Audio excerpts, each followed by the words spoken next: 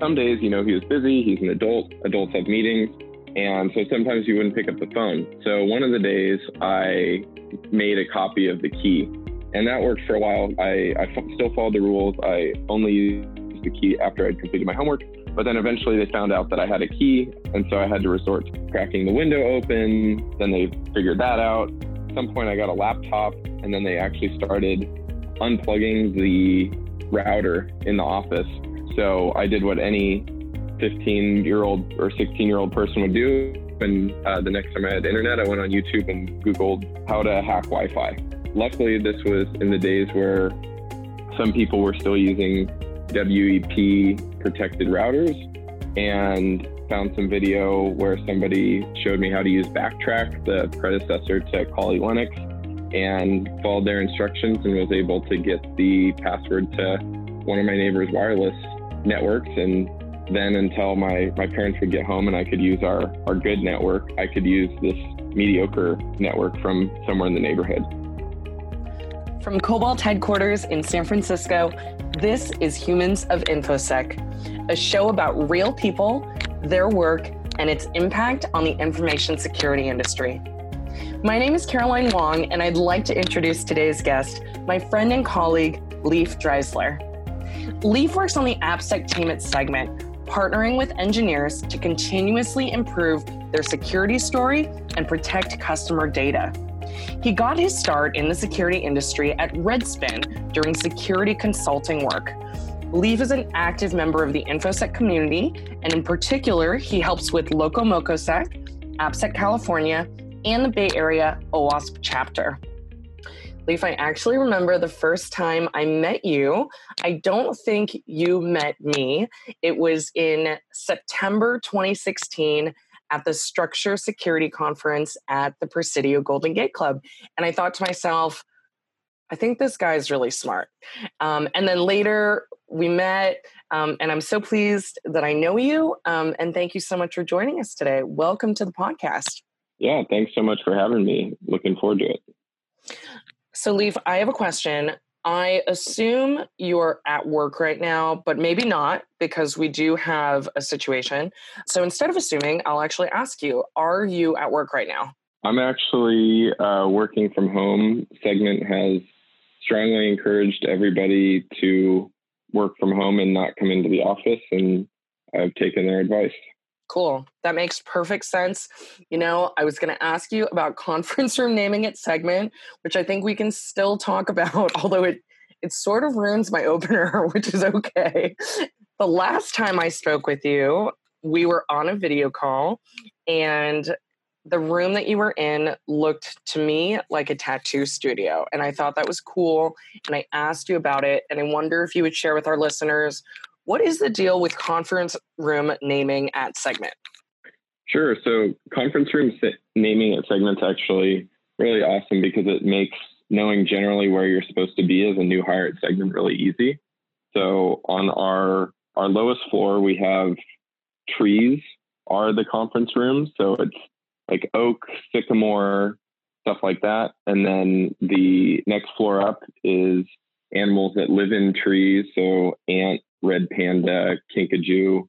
And then the floor above that is different types of clouds and water. So like waterfall, cumulus, and all of the conference rooms, you know generally how large they are based off of the number of syllables in the conference room name. So something like ant would be a single person conference room. And then something like Yoda would be a little bit larger conference room. And then something like Kinkajou would be a relatively large room for that floor. And the room that we were in last time was Owl. And a lot of the conference rooms have themed art that is based on the name. And so there was some interesting owl designs that we talked a little bit about when we were doing a video call. Very cool. I have visited many offices. I have seen many different offices in people's video calls. And to date, I actually think that Segment has the best conference room naming convention that I'm aware of. So I think that's really cool. Hopefully none of that is secret, but thanks for sharing that with us. Leif, I'm wondering if you could share with our listeners Who was Leif Dreizler as a kid? What was your deal? Sure. So I was always into computers growing up. I'm a little bit younger than the era of people that remember like the specific name of the computer that they had as their first computer. I think we probably just had like a Dell or something like that.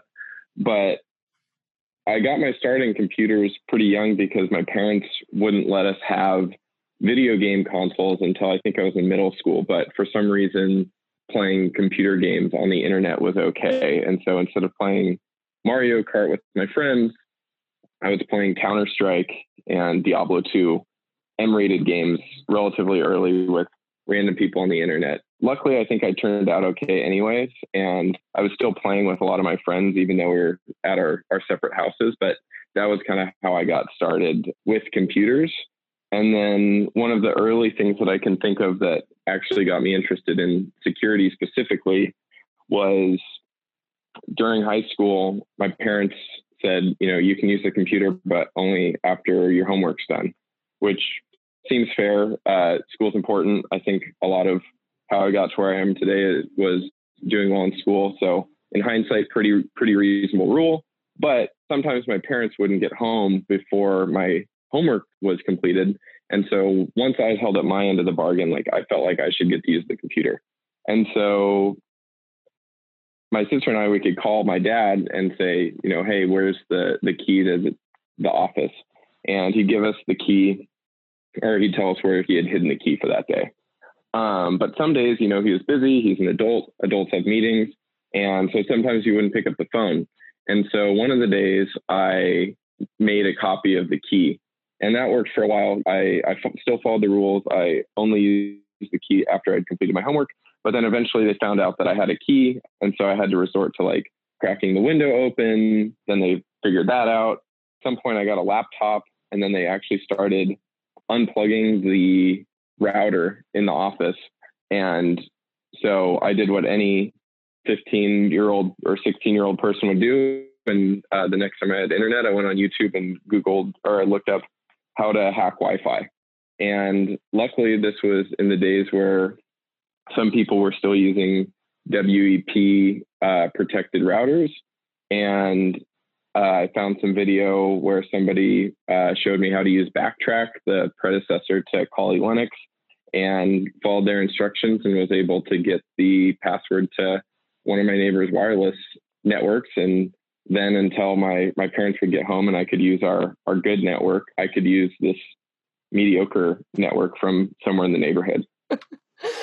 Absolutely brilliant. Bravo, Leif. So you loved computers. You played Counter-Strike with folks from all over the world. Tell me about you in college. How did you choose to end up studying computer science? Sure. So I went into college without a major, started at UCSB, and I knew I wanted to do something science related, but I just didn't know what I wanted to do. And so I took some math, I took some physics, I took some chemistry, and I took some computer science. And the computer science class was the only class that I liked doing the homework for. And I figured that was a pretty good sign. Like most people just complain about doing homework for everything. And I was lucky enough to have found one class that I actually thought it was interesting for. And I like the problem solving. I like the puzzles. I like that you got to make the computer do interesting things. And so after I took one class, signed up for another one the next quarter, took another one during summer to kind of get caught up with the people that had started in the fall. And then sometime during my sophomore year, I had taken enough math and computer science classes to actually transfer into the computer science major. But before taking my first computer science class, I didn't actually know what computer science was when I was signing up for it. My whole line of thinking was literally just computers are cool. And this seems like something that I might enjoy. And so kind of got lucky there as well. That's awesome. And my understanding is that when you graduated, you didn't actually immediately take a job as a software developer. You actually went into security consulting. And my understanding is that you did some appsec pen testing. while you were actually continuing your senior year of college. What was that all about? How did you find out about that opportunity and what did you like about it?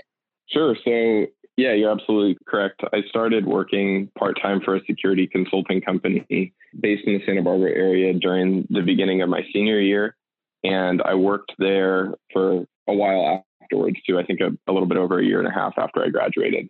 And I just happened to find out about it from one of my friends that was working there on the sales team. He connected me with the head of engineering, or like the head of the consulting group there.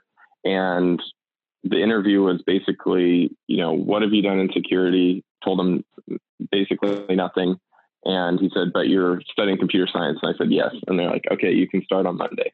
And it was really great. I mean, the fact that I was able to do a mixture of like social engineering, some external network pen testing, as well as some appsec before graduating, and learn from a group of people that were invested in my success and were really knowledgeable in those different areas was an awesome opportunity. And I think consulting is a decent place to get your foot in the door, just because consulting companies, I feel like, are generally willing to take risks on junior people. And also you do get the experience of getting to see how a bunch of different companies work. And I ended up leaving consulting partially because you do the same assessments like year over year, and a lot of times like nothing had gotten fixed. And I definitely like working on an internal security team where you can actually see progress over time, and you can think back to what the landscape was like when you joined versus how it is now, and you can see improvements based off the projects and actions that you've been a part of. That's really cool. I love to learn about sort of the evolution of you as a person as you were growing and learning and having these different experiences. And from what I can tell, working at this appsec consulting firm, doing pen testing, that seemed to be such a great fit for you in college, like, solving puzzles, figuring out how to solve real world problems. And then here you are in what I understand to be your first kind of like really blue team role that's a little more coding heavy. And I'd love to hear a little bit about how your team works at Segment, specifically how your team works with engineers at Segment. I think that you are in a unique position where, because you have coding skills, like actual real, I went to 4 years of computer science school coding skills, you have this ability to really understand those teams and work with them in a way that not everyone can. Can you tell our listeners a little bit about how that's set up today? Yeah, definitely. So joining Segment, one of my big goals was to really improve my software development skills. As you said, I did 4 years of college in computer science. I also wrote some amount of code when I was in consulting, just, kind of automation type stuff to like solve problems. But I'd never really been part of a team that was building production quality software that customers are interacting with directly, which is very different than just like scripting and like the kind of stuff that you work on during your average computer science degree. And so at Segment, we think of security as part of building good software. The software engineers are the ones writing the majority of our software. And so naturally, security has to start with them. On the security engineering team, which is a mixture of application, cloud, and product security, we're there to help evaluate tooling, provide education, embed on key projects. But ultimately, it is the responsibility of everybody at Segment to make good choices for our customers. Yeah, that's really cool. You were telling me about this, I'm going to use the term internship. I'm sure your team at Segment has a different way to describe it, but where you actually have security team members embed in engineering teams and vice versa. Can you tell me a little bit about How did that get started, and what has that experience been like? Have there been any surprises along the way as you've tried to get these teams to blend in and spend a day or maybe a week, or I don't know how long these periods of time are, but to walk in someone else's shoes, if you will? Yeah. So we just call them embed programs, which is a word that you use after internships. So I think that's a great way to describe it. I've done a couple embed programs. I'm actually in the middle of one right now where I'm partnered up with our web infra team, which is a team of really talented software engineers at Segment. We're working on rethinking some of our authentication and authorization projects at Segment.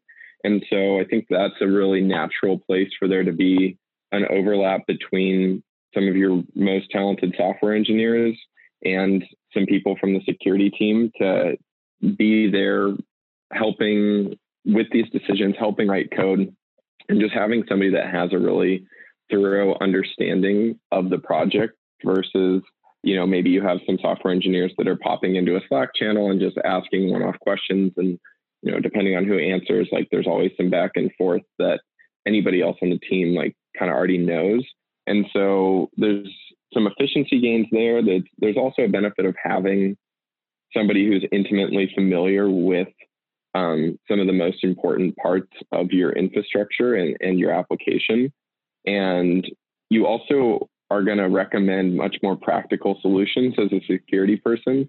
I think one of the things that I realized after I started, writing fixes and being part of some of these teams over my time at Segment is everything takes way longer than you think it does if you're not somebody who's part of that team. And we're in an agile environment, like our builds are really fast, like our deployments are fast.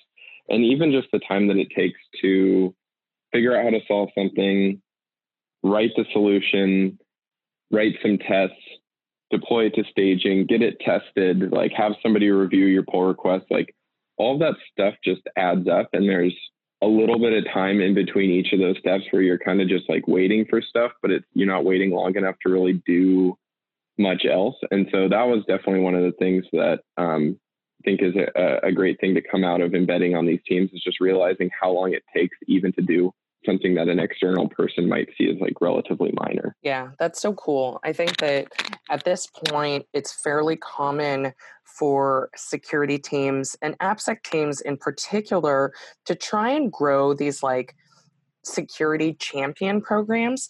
I feel like it's Segment with the embed programs, you've really taken it to the next level. And I have so many questions for you about this. So first question I have is, when you were starting off in your security role at Segment, my understanding is that one of the things that you would do is you would actually help the developers fix security vulnerabilities. And that might be you actually going in, making the code changes.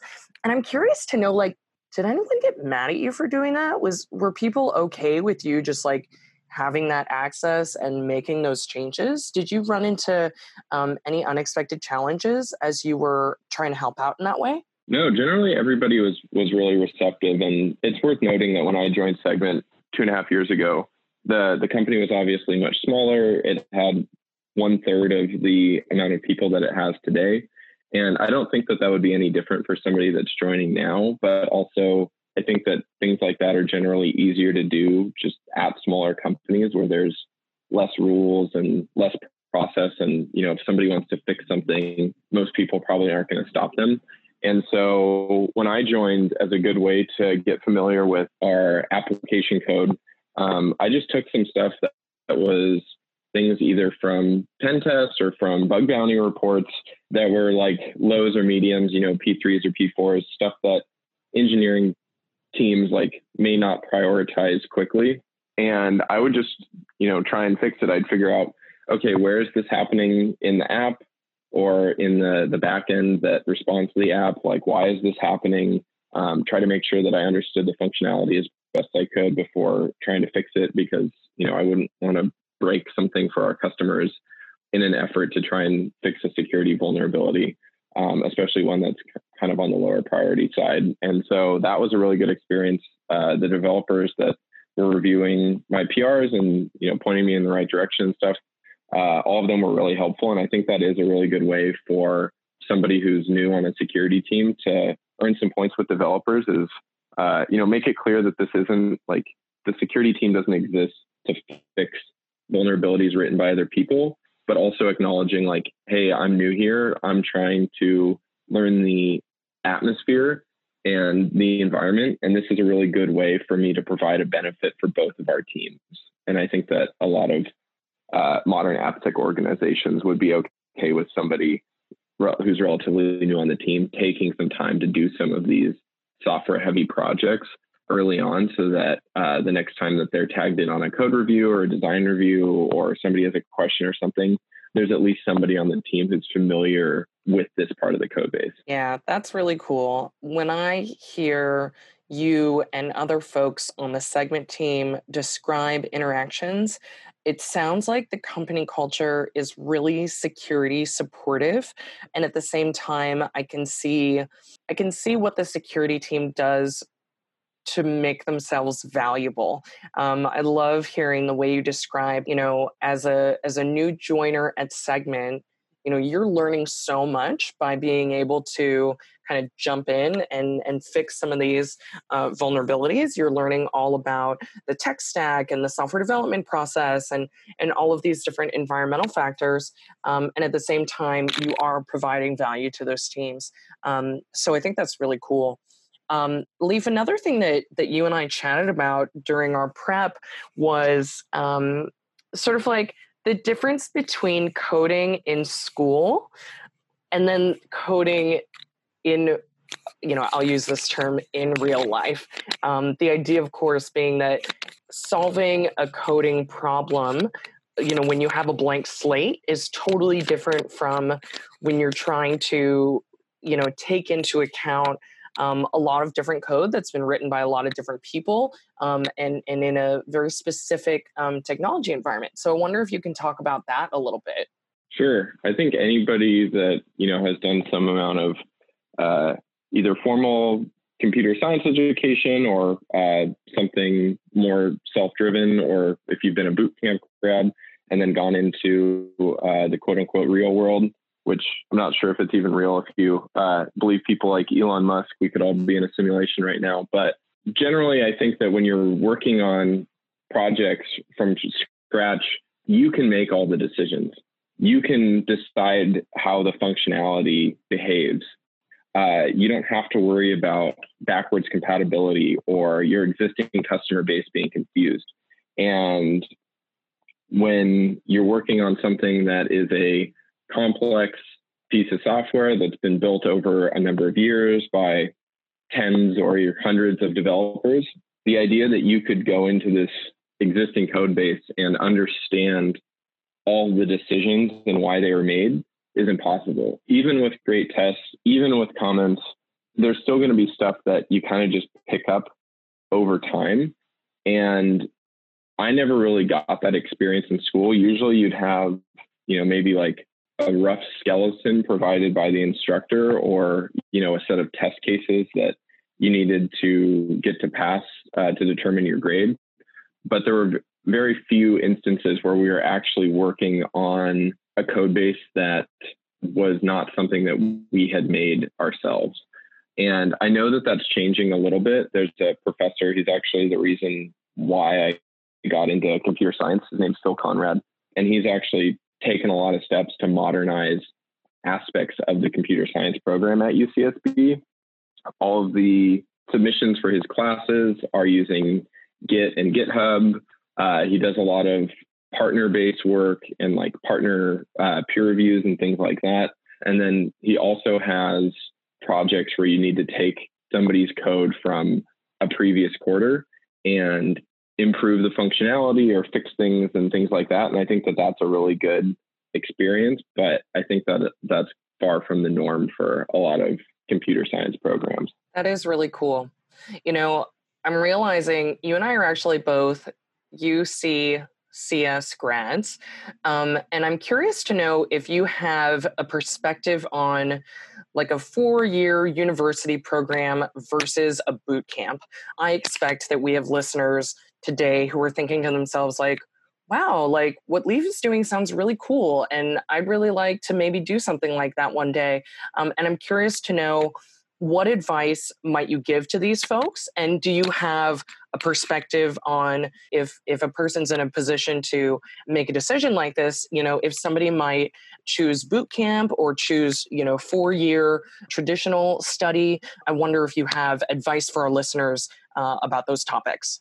Sure. So one thing I'll say before we get started down this path is this is just one part of security.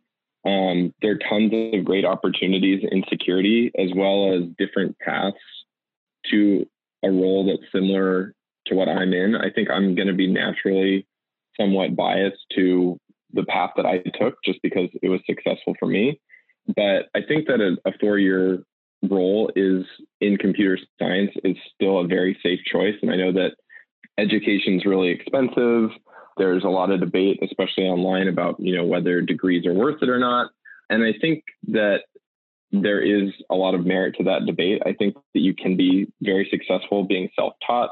I think that you can be very successful going to a boot camp. I think it's great that a lot of companies are dropping the 4-year degree requirement just because people learn in a variety of different ways. And I think that acknowledging that not everyone has to take that same path is a lot more inclusive than it used to be. But that being said, if you're somebody that can afford the cost and time of a 4-year computer science degree, it is going to set you you're going to be really well set up to get a job in security or in software development. And I think that everybody I knew in college either went on to get a master's degree or started a job as someone who interacts with code like right out of school. So at least at the school I went to, it is a pretty safe bet that if you want to get into this, like that is a potential path. Yeah, very cool. I'll echo that sentiment. I myself have never been in a software development role either, but I will say that having the degree certainly has opened doors and opportunities for me.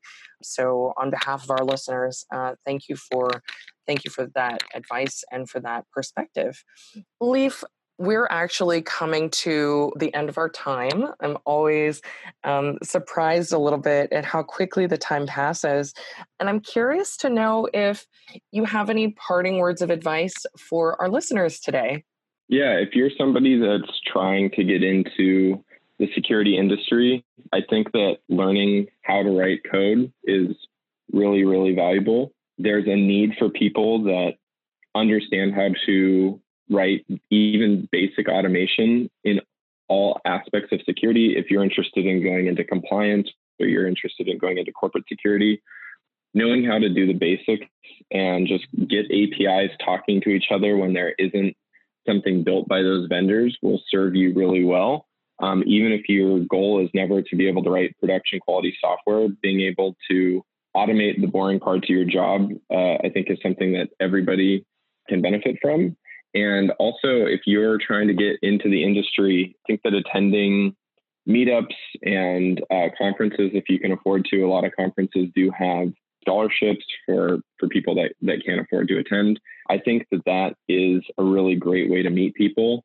The security industry is pretty small, and if you can meet the right people, they are usually pretty helpful when it comes to connecting you to opportunities. So if you're somebody that's listening to this and you want to get into the industry, I think those are two of my biggest pieces of advice. Cool. Fantastic. Leif, thank you so much for joining me today. I have the good fortune to talk with folks that I've known for a while on the podcast. And each time I speak with someone who's a friend of mine on the podcast, I learn something new about that person. And that's certainly true with you. And I just want to say thank you so much for joining us today and for sharing your stories and your experiences with us. Yeah, thanks so much for having me. It's always great to podcast with people that are so easy to talk with. Cool. I'm so glad. Thank you.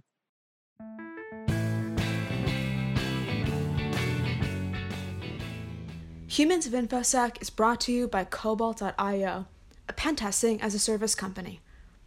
Like what you hear? Subscribe, share, or leave a review wherever you enjoy podcasts. And don't forget to say hello. You can find us on Twitter at Humans of InfoSec. Thanks for listening. We'll see you next time.